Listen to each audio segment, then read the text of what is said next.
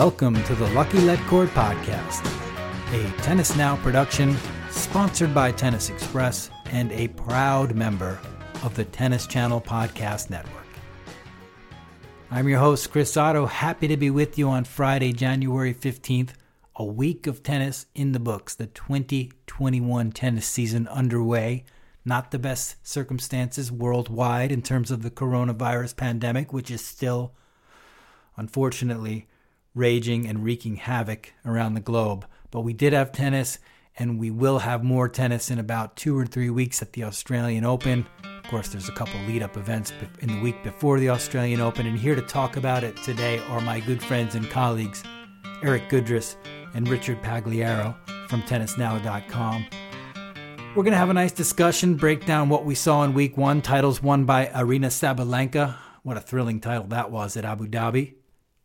Alex de Minaur in Antalya, and Hubert Hurkacz in Delray Beach. He defeated Sebastian Korda in the final there. So lots to talk about, lots to look forward to, some controversy on the days leading up to the Australian Open quarantine, and lots of events and things to look forward to. We're going to try to bring you up to date on everything right now, so please join us as we discuss the sport that we love. Take it away, boys.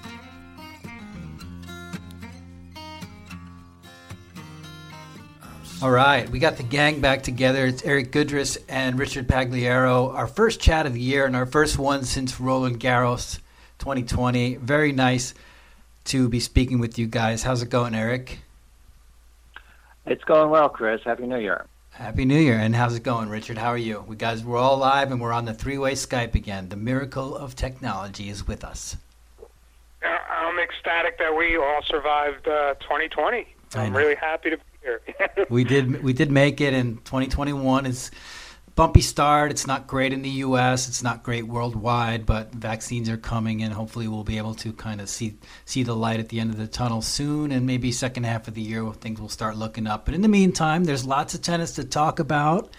We have a week of exciting results to go over, which it was really cool to see some live tennis again and get us pumped up for the Australian Open. And now we've got a big break waiting for these players to quarantine and get back on the court in a couple weeks. So let's start with a subject that is kind of hot and heavy and slightly controversial. It's Tennys Sandgren, the Americans and their aviation escapades. This time it was Tennys Sandgren nearly not being able to make the flight to Melbourne because of a positive COVID test.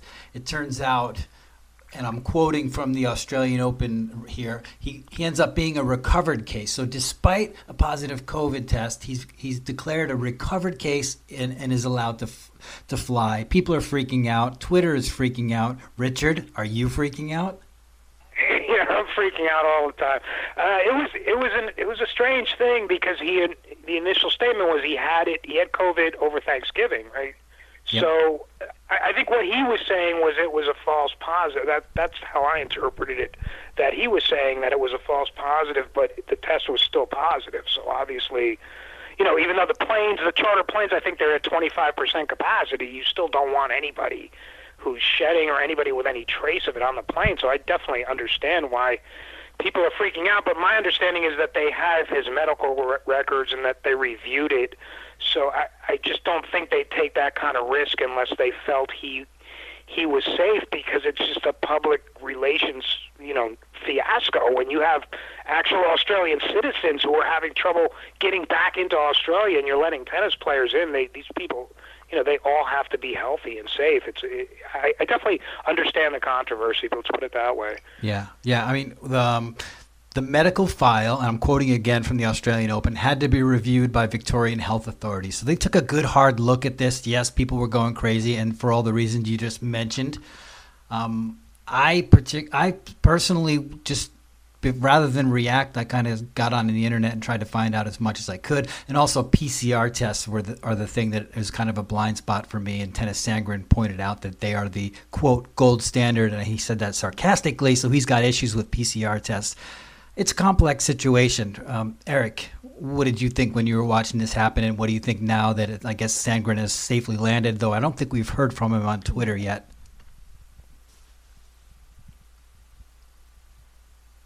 You there, Eric? I'm here. Cool. Yeah, I was sorry. I was pointing it over to you. I want to get your take on this one. Yeah, I was just going to add, it's sort of interesting, like if we go back to Roland Garros and like the whole deal with, say, Fernando Verdasco, who, tested positive and then he claimed it was a false positive, but then he was forced out of the event, and then he said he was going to sue the event. It sounds like to me that the Australian Open officials are having a little more leeway. It used to be like if you tested positive, that was it. You couldn't compete. And now they're sort of like, well, we're going to leave it up to the health officials, and it's like they're trying to have a little more leeway within the rules to let these players play, even if they had tested positive in the past. So it's hard to say. We'll see what happens with Andy Murray and his situation. So it just like feels like to me like this time around the Australian Open is trying to have more leeway and letting more players play, whereas like earlier during this whole pandemic, it was like if you tested positive, like it was no go. Yeah, that's perfect, Eric. That I thought that myself, and I thought, well, great, that's good. They got a hold of the science. They're very confident. Then again, I think a lot of us were surprised because we weren't expecting it. We were all thinking, okay, Australia is the strictest that there is. They're going by the book. They're really careful about keeping cases down to pretty much ground zero over there. And so that, I think, a lot of people were caught off guard when they saw the news, and especially Sandgren, who we know is a little bit controversial. But you make a good point, Eric. They're a little bit more flexible. They didn't really commit to locking Andy Murray out of this event yet, and he tested positive or revealed that he had tested positive yesterday. So I think it's good. It's good that they're being flexible and using the science, and let's just hope it all works out because, it would be really unfortunate if they were wrong about Sandgren and some other players tested positive that didn't want to. And so I'll be curious to see how it turns out and what people say about him when we start to talk to the players and what Sandgren himself says. It's going to be fun. Any final thoughts on this one? Because it is a really interesting topic, and I think it's going to kind of set the tone for the next few days and what's happening in quarantine here. Well, Sandgren's played great in Australia in the past, so if everything's copacetic, if he's healthy and everything, it's a good start for him because he's played well there. It was interesting reading his tweets, how he was kind of in a limbo state of suspense right up until you're reading, he's like, I'm here, I'm not on the plane, then I'm on the plane, but my bags aren't checked. So it was like right up until the last minute. He himself didn't know how it was going to end, and he credited Craig Tiley with exerting the influence to get him over the finish line. Let's hope for the best. Yeah, and another point I'll make off of this is we didn't know Sandgren tested positive over Thanksgiving, just like we didn't know Fernando Verdasco had once tested positive before Roland Garros. And I think transparency is something we've seen people talk about in the media over the last few weeks. Like, why not have a little bit of transparency with these players so they're not catching us off guard? I think the Australian Open might have known about Sandgren's test, but it would be nice if players would reveal the minute they do test positive so we know, and then you're going to think, okay, Sandgren's going to be an issue when he gets on this plane and won't be such a shock. Any final thoughts from you, Eric, on this topic? Well, the only thing I can add is that, I certainly hope that, once play gets underway at the Australian Open, that we don't have a scenario like there was in qualifying where someone learns that they've tested positive, like, during the middle of a match. Yes. And I guess that was the situation that happened with Dennis Kudla, right? Dennis Kudla. So, or say, for example, like there's a big match or a quarterfinal or even the final where a player tests positive before the match. Yeah. Then what are they going to do? So we'll just have to wait and see. Yeah, I know you're right, and it's going to be an interesting situation because they're going to clear quarantine in Australia, and then they're going to be ready to roam about with the public. So I hope that they're careful. The idea is that everybody's going to be negative in the whole province of Victoria at the time, so they're probably going to be loose, and you just never know these days. So yeah, it's still really up in the air and scary. Let's just hope that the results turn out. And yeah, that qualifying scenario, I think it happened to two different players actually, if I'm not mistaken, was a little bit weird. So many curveballs being thrown at these tournament directors. How about the worst year ever to be a tournament director? The U.S. Open last year and Roland Garros, and now Craig Tiley, what he's had to do over the last year. I mean, he's basically probably working 24/7 between the government, the players, so much going on. Yeah, it's been really, really tough, and in both those organizations' cases, like the USTA had heavy-duty layoffs too. So you have your own staff and your own organization. These are the people's lives at stake. How they're going to feed their families, health insurance, stuff like that. So you got to really credit them for trying to do all they can and try to be creative about it as well. Yeah. And, I was going to bring this subject up towards the end of the show, but I think we're kind of segueing nicely into it now. How about the little elite event that they've scheduled in Adelaide with Djokovic, Rafa, Naomi Osaka, like 6 elite players in a group of 50 that's quarantining separately in another area? That was a bit of a curveball, and I was surprised about it.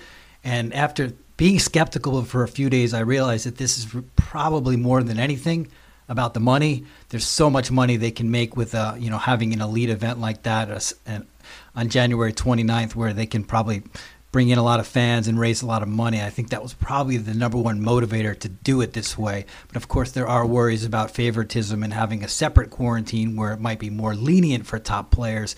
And I wanted to get your guys' thoughts on that, starting with Eric. Well, I mean, you're probably right that they are hosting it for the money, cash basically, money, and to kind of take advantage of the opportunity. But since it's Adelaide, which doesn't get as much tennis during the Australian summer swing, so and again gives these top players sort of additional, even though it's an exhibition. I mean, it gives them additional kind of match play to kind of get in there and get underway. So. We'll see. I'm not going to read too much into it. I mean, hopefully everything goes well and it doesn't impact the Australian Open in terms of quarantine and things like that. So I think it's just we'll just see. Just it'd be good to see some of these players for the first time and just kind of see how they're hitting the ball more than anything else. Yeah, I agree. But Richard, what do you think about the fact that they might have a little bit more lenient quarantine? Do you think that's fair? Do you think they'll have the exact identical quarantines with the same strictness and be locked in their rooms 19 hours like they are going to be in Melbourne? I have mixed emotions about it. I mean, the fan in me is super pumped. I want to see it, especially Absolutely. Those players. They're all exciting players, and remember, there's no more Hopman Cup, so maybe they'll find a way to mix in some mixed doubles. So I'm excited to see them and see them compete. But if I were a player, a top 20 or beyond player, yeah, I'd definitely be pissed off because it seems like it's going to be a more lenient bubble. Not only that, but who they choose as a hitting partner, they could bring another pro into that bubble as a hitting partner. That's my understanding. I could be mistaken about that. So it just does seem like it's a little bit of an advantage for those players. I mean, I can understand the rank and file not wanting it, but to your point about the money, it is a potentially huge moneymaker. And I'd also say that the Australian Open has a history of doing really cool charity events like the Bushfire. They've done stuff for the Great Reef. They've done stuff for ecology. I mean, they've done, I don't want to say every single year, but many years they've done fundraisers. And let's face it, this is a time where we really need fundraisers. So if it's going to make a ton of money to help fight the pandemic or whatever cause they choose, I mean, that's a great thing. You can't knock them for that. Yeah, and maybe even help Tennis Australia, which I think is going to be taking a hit financially, for this whole absolutely. event. So, in the end, let's wait and see. It's going to be exciting. It's going to be fun. Let's just hope the quarantines are kind of equal on both ends and they don't have any distinct advantages. And let them play and put them on TV because we'll be ready for tennis after a couple of weeks of watching people exercise in their hotel rooms. Let's move on to, Aryna Sabalenka. How good was she in Abu Dhabi? How good has she been over the last 5-6 months, and where is this all going to lead for her in 2021? Starting with you, Richard. I think she could win a major this year. I mean, really, the way she's playing right now, if she plays to this level, she's got to be a favorite for the Australian. I think they have her. The last odds that I saw, I think she was 10-1. She was behind Osaka and one other player. I mean, she's 15 matches in a row, 3 titles in a row, beating legitimately, good players and looking super confident doing it. And, the one part of her game in the past, we always knew she was explosive, but she could also implode emotionally. Sometimes I'm not seeing that in her. She seems to be able to really just stick with the plan and trust herself. And, even when maybe her serve isn't clicking or one part of her game isn't clicking, her concentration, her composure is there, and she hits the ball big. She's fun to watch. She's an aggressive attacking player. I like her game. And I eavesdropped on one of the pressers after, and Chris, you were asking her if she knew the longest winning streak ever, and she didn't know that. It sounded like she didn't even know her career-long winning streak until they told her. So she's a refreshing personality too. I like watching her. Yeah, good. She's got a ways to go to catch up with Martina's 74 consecutive wins. She's at 15 now. She's world number 7. That's a new career high. She's just 22. Eric, were you moved by her performance? Do you think it bodes well for her in 2021?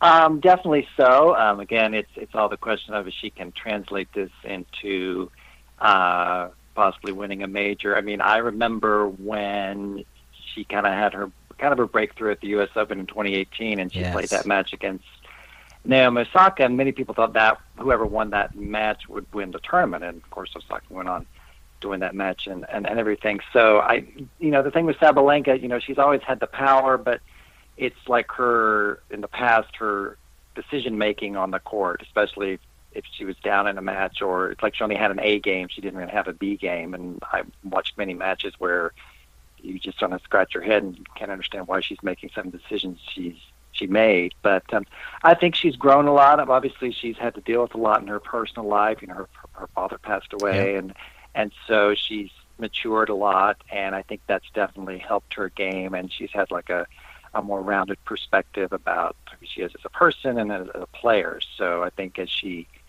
matures, she can only get better. But we'll have to see. I mean, a major is a whole different ball game, and she goes into the Australian Open. It's probably one of the favorites. So that's something she'll have to kind of deal with as well. Yeah, that'll be some pressure, and she hasn't reached the major quarterfinal yet at this stage of her career. I think she's had 12 appearances in the Grand Slams, but she's won some big titles, a couple at Wuhan, another at Doha. I mean, it's not like she's been messing around and winning like tiny little titles. She's stepping up, and we know how good she is. We know she can pretty much compete with anybody. And I think, Eric, you made a good point about her A game, B game. We didn't really have to see much B game.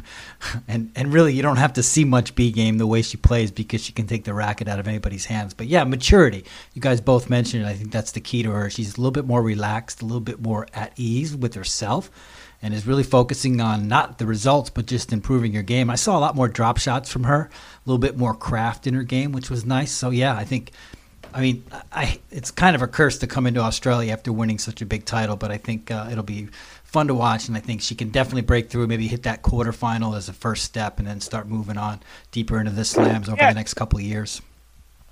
Yeah, and also that she has the experience of winning a U.S. Open doubles title with Mertens, and I think that kind of fits into Eric's point about the lack of the B game. Mertens is a totally different player, more of a control specialist player, so maybe some of that influence may be like, hey, I don't have to rip every forehand 99 miles an hour near the line. I can pull it back a little bit, pull in the target a little bit, and also she can volley. I mean, she can move forward in the court. She's not afraid to do that, and just to mix it up, it makes her power, it makes her big shot even that much more bigger when she can take some pace off, play with a little more shape on the ball. Yep. Yeah. Good points there, Richard. I think... Yeah, we're very much looking forward to what she can provide, what she can do in the next couple years. I think at her age, I think she's really ready for a huge breakout, top 5 maybe, and start competing for those slams. So it's fun. Yeah, that was really fun to watch her, and there was a lot of great tennis that we'll hit on a little bit later in the show at Abu Dhabi. That was a real fun event to watch. But how about we shift over to stateside and talk about a player who didn't quite win the title but nearly did. It was Sebastian Korda, the 20-year-old from the United States. He was pretty... He was an eye-opener. He had a great follow-through at Delray Beach, reaching the final, his first career final, his first career semifinal, his first career quarterfinal, and was poised and charismatic the whole way through. What did you think of his performance, Eric? I thought it was great. Just to have that breakthrough, like you said, and definitely a player who keeps improving. There's so much upside. I was very impressed with just like his on-court movement because he is so tall. Yeah. And I think that that's kind of refreshing to see. Yeah, he's definitely got a lot of upside. It's just all a matter of can he kind of take the next step this year and get those results in. Certainly working with Agassi looks like it's helped out a lot. So yeah, I was just impressed, and like I said, he's definitely got a lot of upside for this year. Eric, do you get a sense that people are overhyping him? Or I mean, it's the natural thing to do when a guy reaches a final at the age of 20 in his 5th ATP event, right? Well, yes, and I think because he's an American, there's always that additional pressure to be the next one, and certainly that was an impressive performance against John Isner.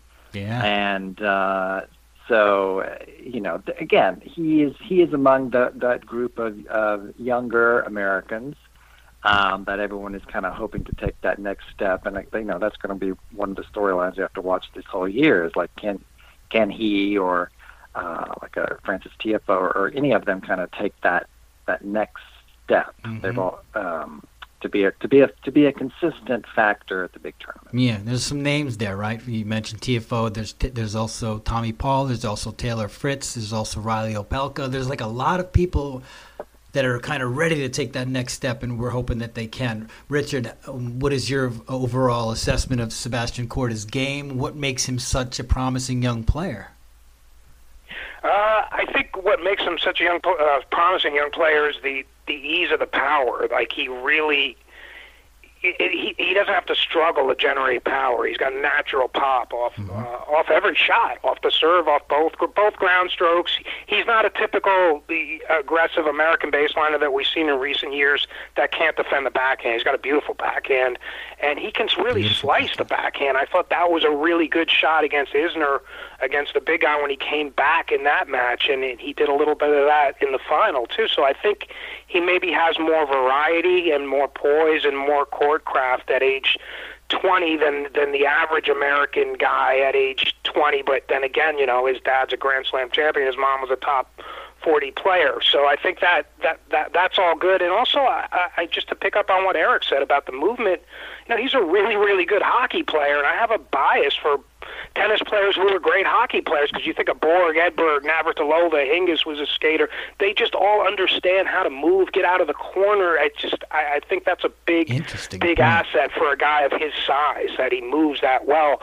For me, the issue is the consistency, and also the injury. Is he going to be a guy that's going to be able? Sometimes the taller, the bigger players, they're more prone to lower body injuries. So it's just a question of, can he mature physically, get stronger and everything? But I think the game is there for sure. I mean, and like you said, Eric, working with Agassi and grabbing, when I was watching him hit those slices, I'm like, imagine him and Steffi slice to slice back and forth. And his shot tolerance, I thought, was much higher than I expected. I mean, he's able to hang in there in the longer rallies. He sometimes slaps the forehand. I feel like sometimes he'll go for a little too much, but that's nothing he can't work on. I mean, he's got the shots. He definitely has the shots. I see a big future for him. Yeah, I know. I think it's easy to get excited about him. I'm going to prolong this conversation a little bit and maybe even throw it back to you guys after I say what I'm going to say, which is the intangibles, the things that are happening off court for him.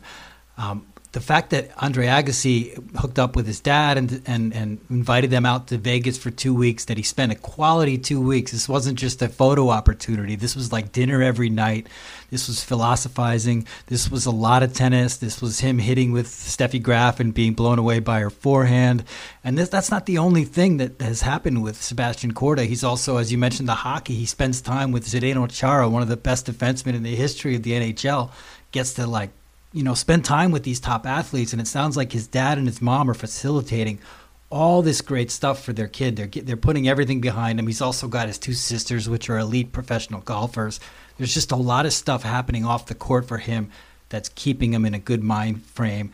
And now with the confidence that he's getting from Agassi, he really is just a believer in himself. They're injecting self-belief into him, and it shows. And I think that's why. That's in addition to his talent, which is clearly there. I think he's got more room on the serve. As Brad Gilbert pointed out, he could probably get up in the high 120s. You see him rarely in the 120s now. there's a lot of upside as well. So I don't know. I just think, am I getting carried away with this, or do these intangibles matter? What do you think about that stuff, Eric? I think all that matters. Again, I think it's just like we've seen with so many other young American players that kind of get some momentum. It's kind of what they do with it, and like I said, they have to stay healthy as well. That's a big issue, big factor as well. So my instinct is to like wait and see because we've been down this road before with so many young American men. That we have. You just have to take it. See how the year pans out. Yeah. Final thoughts on it, Richard? Well, I would say, to go back to Eric's point earlier about Sabalenka, he made a good point about making the right choices, and I think just his choice to play Del Rey, that was a smart choice, obviously, because he got to the final, but he could have gone the other way, taken the trip over, try to qualify. He didn't do that, so I think he seems to have a perspective and a game plan. And also, I was really impressed just when after the final, his speech, our friend Blair Henley was doing the post-match, and just the way he handled himself, that he seemed genuinely gracious, and he had a gratitude about being there, about being able to play. He thanked all the right people, and he was really good with Hubie. I just think he just understands what the lifestyle and what the challenges are. He just seems to have a good head on his shoulders. So maybe that speaks a little bit to the intangibles that you talked about. And also, I know from sitting in a lot of Agassi press conferences, especially later in his career, he was always emphasizing making the right choices, not just on the court, but off the court, whether that's, you skip the extra glass of wine or you get your sleep. It was always about making the right choices to put yourself in the best position to win. This kid seems like he has a little bit of a wisdom at 20 years old about how to do that. Yeah, I totally agree. Staying on the American tip, interesting week, to say the least, for 26-year-old Christian Harrison. I mean, he's been through so much in his career. I'll run down some of his surgeries. Left femur in 2009, right hip 2013, left hip 2014, right shoulder 2014, right wrist 2014. There's 3 surgeries in 2014. No, make it another one. Right adductor in 2014, left adductor, left femur 2018. 8 surgeries in total. You guys know the story. I mean, he finally found his way back to the court, coming into Delray Beach at 789, qualifies, and then starts to reel off wins and makes it all the way to the semis. That was a great story. Unfortunately, the anti-mask stance that he took, or maybe that people interpreted him taking, I guess he kind of took it too. It was hard for me personally because I was watching the story, the player, the maturation of Harrison having this great breakthrough moment, and I found it to be a little bit discouraging that the kind of the politics and the negativity crept into his week, and that there was a lot of negative news about the fact that he declined an interview with Blair on court after his first or second win, I think. And I think it all happened very innocently. He did it because he didn't want to wear the mask on during the interview for whatever reason. It's a very controversial topic right now, but so it turned out to be a very positive story and also a very negative story. So in the end, I don't really know what to make of it.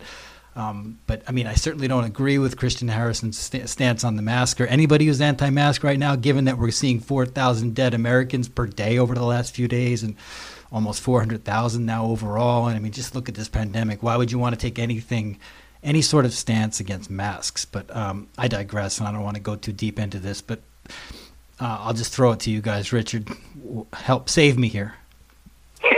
Save me, please. I don't know if I could have much more. I thought you said it well. I mean, like, I don't want to be political. I don't want to be about right and left, anything like that. It's just right and wrong, you got to wear a mask, man. That's just the way it is. We all want to be healthy. We all want our families to be healthy.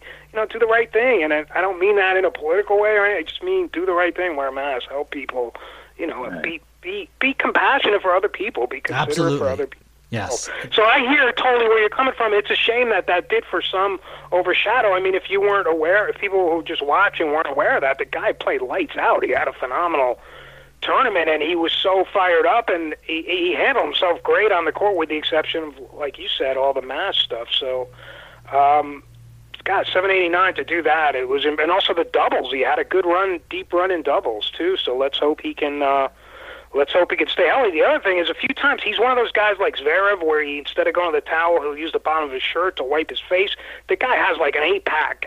I mean, he looks like Conan the Barbarian. The guy is ripped. So whatever he's doing training-wise, I would say keep doing it because he looks phenomenal condition, especially for all the surgeries that you recounted that he's been. His conditioning was super impressive. Mm-hmm. Eric, thoughts? Save me again. I mean, all I can say is yes, it was great to see him play well. All I can say is, like, hopefully he's learned his lesson regarding the whole mask issue, and moving forward can be more responsible. And hopefully he can also, translate these results he had to more success later this year, because he certainly had all the setbacks. So, hopefully, look forward and, learn lessons from the court and from the whole mask thing. Yeah, I mean, the mask thing, I was really close to this tournament, and I watched his match, and I saw him kind of quickly decline that interview. I don't think he knew he was going to get fined for it. I think he just assumed that, okay, then we won't do the interview. I even asked him about it when he got into press that day, and I said, what happened with you on the court there? Were you just too emotional about the win? And he said, no, I just didn't feel like doing an interview in a mask. And I figured, like, he just didn't want to be on camera wearing a mask for whatever reason. For me, I usually don't get crazy and really aggro about this kind of stuff. So I didn't even think about it in that, like, oh no, he's a troublemaker or whatever. And to his credit, he was the nicest guy. I interviewed him like 3 times, at every one of his pressers during this tournament. He's such a good guy, and he's such a good kid. He's just got this belief that I think none of us here agree with, and, be more responsible, think about other people. The points you guys are making are all well said. It's just a shame because his tennis was so great. The story was so great. That's all I wanted to think about. It was how miraculous is it that this kid is finally getting where he needs to be. He's had so much help from his family, from his dad, Pat, of course, is a longtime coach, and his brother, Ryan. A lot of people had a lot of faith in Christian. I mean, to go through 8 surgeries in a decade and to never crack the top 150 and just to play the way he played with the confidence he played with, I thought it was an amazing achievement. And yeah, I hope that he learns the lessons and plays along a little more. And then I also hope that he keeps up the good tennis, because I'm about the positivity here, and I don't want to just be ripping on people because of their beliefs so much. I just want to kind of be more patient with people that have different beliefs than myself. I mean, like I said, I don't agree with the mask thing, but I'm still rooting for this guy to play better and to overcome these obstacles and to, make a good career out of it. Is that wrong of me? Yeah, and it's it is a great story. Everything he's been through. I mean, people would have quit over and over. This guy never ever quit. So maybe that can be the larger lesson or the larger story. And hopefully he can stay healthy for his sake and keep playing, because you see, he's a fun player to watch too. He mixes it up, uses all the court, takes the ball earlier than a lot of the other Americans too. So there's a lot there, and obviously he's got this very, very deep desire, everything he's been through. The other thing I would say is it shows us, we always talk about, the depth of the game. It's a guy 789 that almost gets to a final of an ATP tournament. I mean, that's huge. Yeah, it was cool. He upset Christian Guerin, but Guerin really wasn't himself in that match, but that's another story. But I guess the last thing on Delray Beach I'll say is that Hubie Hurkacz played pretty damn well all the way through, and he didn't face a top 100 opponent, but he really took care of business against Korda in the final. And I just love this person in terms of his personality. I love his game. Really just a great kid. Very happy for him that he got his second ATP title. Yeah, absolutely. And also, Eric's talked earlier about Sebi Korda's movement. I mean, Hubie, for his side, he moves really well. He defends well. They had a few rapid-fire net exchanges where you saw his reach. And, he came off that doubles title with Felix in Paris Indoors a few months back. I mean, he really played well. Like you said, he didn't beat a top 100 player, but he did everything he had to do. And also that he's kind of a transplanted Floridian now that he lives down there. And also after Iga's win for Poland, God, you got to feel great about Polish tennis right about now. Yeah, Eric, what do you think about Hubert Hurkacz? Do you think he's a maybe top 10 player at some point, or like a guy that can be a steady top 10er? He's definitely got some potential. Definitely has some potential. Yeah, like I said, I think you kind of have to kind of see how the rest of the year turns out. Be interesting to see what happens down under with him. And, yeah, I mean, again, one of those players that sort of is on the upside, and how he kind of handles the additional attention. That's always a big part of it. So, have to wait and see. Yeah, strong start last year, if I recall, at the ATP Cup, which leads me to believe that he's kind of good in January. I'm expecting a nice push from him in Australia, but we'll see. Let's move on and talk about, kind of sum up the week a little bit. There was also a tournament in Antalya, Turkey, that to be honest, I hardly even saw one bit of. But starting with you, Eric, can you give me some names, maybe 2 or 3 names of players that you were impressed by, other than Sabalenka, who we've already talked about, and Seb Korda? You got any other names of players you got on your radar after what you saw last week? Well, I guess I just kind of want to switch gears over to the qualifying for the Australian Open. Good idea. I love it. That took place, and just some of the names that popped out for me. On the women's side, of course, Svetlana Perankova qualified, so that means that she's going to be yet again a dangerous floater in a major, and if she gets a good draw, then look out. Also, the Rebecca Marino, Great the Canadian who left the game and has since come back. It's a great story to see that she qualified. Tamea Babos, of course, another dangerous floater, and then the Francesca Jones story from Great Britain. That's such an inspiring story that she was able to qualify for her first major. So that was for the women. That was what impressed me. And then, of course, on the men's side, seeing Bernard Tomic qualify. Unbelievable. Well, maybe unbelievable, not unbelievable. I mean, this is a guy who, again, confounds so many, but yet when he seems committed to tennis, he shows he has the talent. So it's just now that he's going to be back in Melbourne, who knows? But if nothing else, if he can showcase his talent, then that's all we can hope for. Oh, well, good point about Bernard Tomic, and you're right. It's not unbelievable. We know he's a very talented player. I think he's 17-10 lifetime main draw at the Australian Open. And also, what's interesting about this year, he played 3 3-setters in qualifying. He's dead tired. He's out of shape. He'd probably get smoked in the first round if it was like it normally is, with the qualifying leading right into the main draw. But now he's got a couple of weeks to get his energy back. He could be a bit of a danger in Melbourne. You also mentioned. Thank you for bringing up the qualities, Eric. That was great. You also mentioned Francesca Jones. Richard, you wrote about her for Tennis Now, and you know a little bit about her story. How amazing is it that this woman has cracked the door and is going to be in a main draw at a Grand Slam? Yeah, it's so inspiring. You know, she was born with that genetic condition. She has 3 fingers and a thumb on each hand, so she's missing. She's not playing with 5 fingers, and she has 4 toes on her left foot, 3 toes on her right foot. So just think about how explosive professional tennis is, just to keep your balance when you don't have the same number of toes, just to change direction, something we all take for granted when we play, whatever level we play. And also the racket, you know, she has the smaller grip, but even just making grip changes when you don't have the full complement of fingers. And also her attitude is just so positive in how she's trying to use this as a platform, because the doctor told her when she was a little kid, you know, you'll never be able to play. You gotta balance. You just do it. And she's had surgeries, and she just totally was committed to this kind of impossible dream. And, you know, she's only 20 years old to make it, and she's a top 300 player. I really would love to see her get the kind of draw where we see her on a show court or something, because, you know, her story is larger than tennis, and she seems to really be a great ambassador for everything she's been through, to be so positive. It's kind of moving. Yeah, very well said, Richard. Thank you for that. And keeping in with the qualifiers, since Eric got us started, Sara Errani is back in the main draw. So expect some more spice from her in Melbourne. Who else? Carlos Alcaraz, the 17-year-old, will make his first main draw appearance. Everybody's going to be watching this kid. There's some other ones too. There's a lot of interesting names coming out of qualies. And again, I kind of enjoy the fact that we do get a couple weeks to kind of get to know some of these names and maybe give them a little time to regroup and to get ready to make some damage. Michael Moe, the American, qualified. There was an interesting name that I keep stumbling over, Botic van de Sandschulp of the Netherlands. I don't know who he is, but I'm anxious to find out.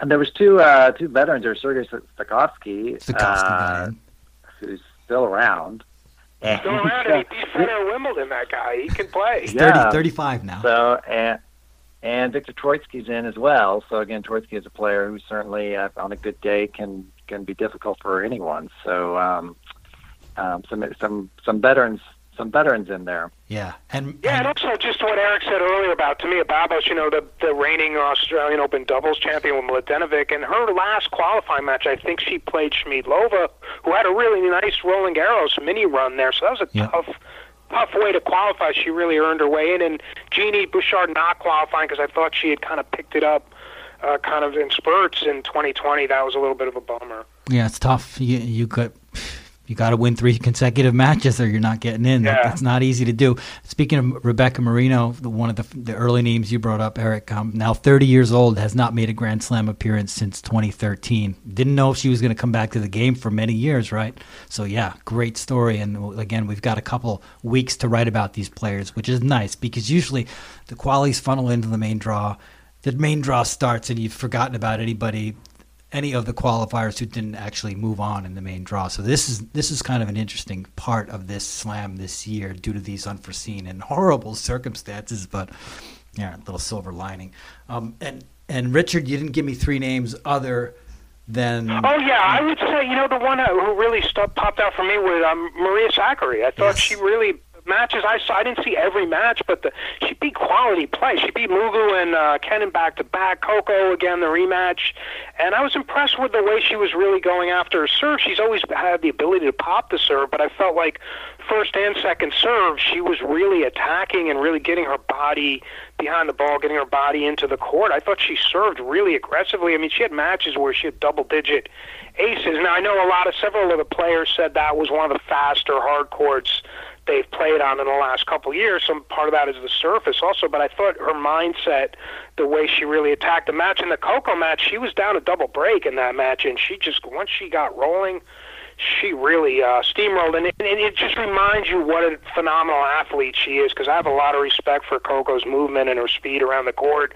And a few times she tried drop-shotting Sakkari, and she can run with anybody. She's a really phenomenal athlete, really fun to watch. So I was impressed with her and, Demon Hour. I mean, to come through, like you said, that was a tournament that was kind of overshadowed by everything else going on. But to beat Goffin was a quality win, and then it was an anticlimactic final because Bublik had the injury, the twisted ankle. But still, I mean, Demon Hour came through, did what he had to do, and to build on that U.S. Open, I believe, his first major quarterfinal. Let's not forget, he's still a young guy. He's got his whole future ahead of him, and he's going to be sky high for Melbourne, especially coming in off this result. So I think that's great. Yeah. Great for him. And De Minaur missed Melbourne last year. He trained so hard that he actually got hurt right before it, didn't get to play. He was gutted about that. So, yeah, one of these days he's going to make a deep run there, and people are going to freak out and go nuts, and it's going to be fun. I absolutely love this player, the way he covers the court, the speed, the intensity, the gets that he makes are just mind-blowing.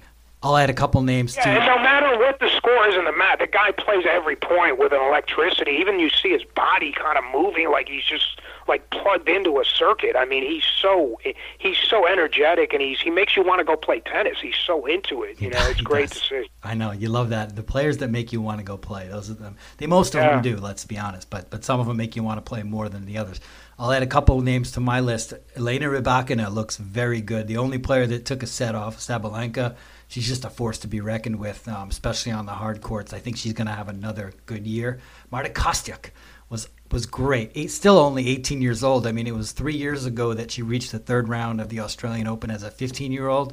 She's a lot more mature now. She played some great tennis, racked up some good wins, and reached the semifinals of Abu Dhabi, and was also just a pleasure to listen to in her press conferences. Just a really outgoing, personable person that I just hope she becomes a big star, because I think it'll be just like endless Kostyuk press conferences will be a good thing for everybody. So, yeah, there was a lot of great tennis. I think that we've pretty much hit our limit, so let's go parting thoughts. Eric, I know you've got some things to add. The only thing I just want to add is, I guess, this story that broke yesterday regarding Diana Yastremska getting on a plane to Melbourne, and I guess Svetlana Kuznetsova was posting some pictures on Instagram, and of course this has raised a lot of questions since Yastremska's technically on a provisional suspension from WADA, and so again, this sort of is up there, kind of going back to the start of the show. Not sure how they're going to handle that, but anyway, just another intriguing storyline. Yeah, what is your waiting for Melbourne? If I allowed you to speculate, what do you think's going on here? Does she have an appeal underway? Is she just hopeful? Is she going to really just take this flight and maybe not even play? And is that what they want when they're trying to minimize the amount of people traveling? Sorry. From what I understand, she has the right to play, but only pending an appeal. Right. But the ITF has said that she has not yet made an appeal. So I'm not quite sure. Like you said, I'm not sure if she's planning to appeal when she gets to Melbourne or what, or she's trying to hopefully for some like a grace, kind of a grace period or something that could allow her to compete. It's up to the officials in Melbourne and of course the ITF and all that. So I'm not. It's a little odd. It is, right? Yeah, it's either she believes she's got a really good chance to play, or she's just a little bit. A lot of wishful thinking. Maybe she obviously she knows a few things we don't. What has she said about her positive test? Did she not say a whole lot? Did she have an excuse like a lot of these players do, where it was in the beef, it was in my pasta, or is there some reason that she believes she's innocent? From what I understand, she did post something on her one of her social media accounts. Basically kind of saying that the whole thing was a complete surprise to her, that she had never used any performance-enhancing drugs, and that to her that the test was negligible. Oh, yeah. So that's kind of her defense. Yep. But that's the only thing that she posted on social media a couple weeks ago. So. Yeah, Richard, what does your intel give you on this one? The only stuff I've read from her perspective, I thought she was saying it was maybe a supplemental thing or something. She was definitely saying it was inadvertent, the stuff that I had read from her, but I haven't seen the latest statement. But it's a mess. I mean, it's an absolute mess. Yeah, this is a tough situation for. This is frustrating for I think the fans and the media, because most people get tested positive seem to have a story about it, why it didn't really happen, and if I don't know. Well, the famous Ronnie Tortellini defense, but I digress. Yeah, I mean, I hope that those are true. I mean, we've been through a lot of these. There was Troitsky when he was afraid of the needles. He had a weird situation going on. Cilic had supplements from his mom. That it's like, I mean, is anybody just flat out doping? I guess that's not the right. And of course, the all-time famous or infamous was the famous, Pamela Richard Gasquet defense. But it seems like there's more of those type of stories than actual people getting busted. I guess the one person that really got busted was Maria Sharapova. That really everything came out, basically what she had done, and she actually really wasn't even doping. They just changed the rules on her, so I don't know. It's tough. I mean, credit the ITF. They have a big fish. This is not like a world number 2000 that we were never going to hear of. This is one of the game's top players, so it's an unfortunate situation. And go ahead. No, you go ahead. I'm just rambling. I was just going to say it just seems, like I said, it just seems odd that she would fly all the way to Melbourne with this sort of question mark, and then if it turns out that she's not going to be allowed to compete, then she's flown a long way for nothing. Yeah. Let's place our bets. Do you think Diana Yastremska gets her appeal and wins it and gets into the main draw, or do you think she flies back home playing no tennis? Well, given the way these appeals and the amount of time it usually takes, I don't think it's going to be resolved by the time the Australian Open starts. Yeah. I mean, these things take time. And Richard, what's your bet? Yeah, I would say based on the fact that she's flown there, she's got to already have the appeal in process or filed. So then, like Eric said, it takes time for them to process the appeal. I would think she's working on the assumption I'm appealing, and innocent until proven guilty, I'm allowed to play until you come up, show me the goods, basically. Yeah, I'm going to vote for you guys. I'm going to think that she doesn't get allowed to play. She's not allowed to play. I think in the court of public opinion, I don't think Yastrzemska's done that well. A lot of, I mean, I've been amazed by her talent. I think that's a very diplomatic way of putting it. She, like a lot of, what is it? The main rip on her is that she's taken a lot of mystery medical timeouts in matches. I don't know what else she's done other than that besides this doping thing. But I haven't seen her. I've talked to her. I've always thought she's been a pretty nice person, but I mean, not a lot of people on tour seem to feel the same way, if I'm not mistaken. So I don't know if those things matter when you go in front of the ITF. They shouldn't, right? It shouldn't matter at all. It should be all about the facts. So I mean, exactly, yeah. That'll be an interesting story to keep an eye on over the next 2 weeks. Anything else we should be looking out for while these players quarantine besides the gratuitous hotel workout videos, which we're already starting to see on social media? I guess the thing I'm looking forward to the most is the players that we've missed. Some of the players I just like watching stylistically that we've missed, like Ash Barty or Kyrgios, especially Bianca Andreescu. I always love watching her style. So just to see how they, it's been so long since they've actually played matches. And Ash Barty's won golf titles, I think, or gone deep in golf tournaments. But it's been so long since we've seen them in meaningful matches. I'm just really excited to see them play, just for the fun of watching them play, but also see what they bring. I agree. I'm kind of looking forward to seeing Ash Barty because she just hasn't played in so long. Yeah. How that's gonna work for her, and trying to win the Australian Open, which of course there's more added pressure because she is Australian. Of course, a lot of people thought she should have won last year, but so it's going to be. Of all the players, I think it's going to be interesting how she kind of handles the next couple of weeks. Mm-hmm. Nick Kyrgios, my God, I almost forgot about him too. I'll be looking forward to see him play. But yeah, it's fun. I've seen a lot of good social media, a lot of positive stuff about players being grateful for the opportunity. Felix Auger-Aliassime, Medvedev. I mean, I saw there's like 20 tweets that I just liked today on Twitter that I'm going to put in a little article. So a lot of positivity and a lot to look forward to. And I thank you guys for sharing some of the tennis love and helping me recap the first week or so. Let's reconvene maybe closer to after the draw, which is February 4th. Maybe we can talk again and get pumped up for the Australian Open, which again is set to start, I believe, on February 8th, which will be the 7th if you're stateside. So Eric and Richard, you guys are awesome. And I was very happy to speak with you today. Have a great weekend. Let's talk again soon. Thanks so much, guys. Absolutely. Thank you. Thanks. Thank you. This edition of the Lucky Let Cord podcast is a wrap. Thank you so much for listening. Want to let you guys know where to find us on social media. On Facebook, facebook.com/tennisnow. On Twitter, @tennis_now. And of course on the web, www.tennisnow.com. Thanks to Eric and Richard for joining. Thanks everybody for listening. We'll see you in the week before the Australian Open.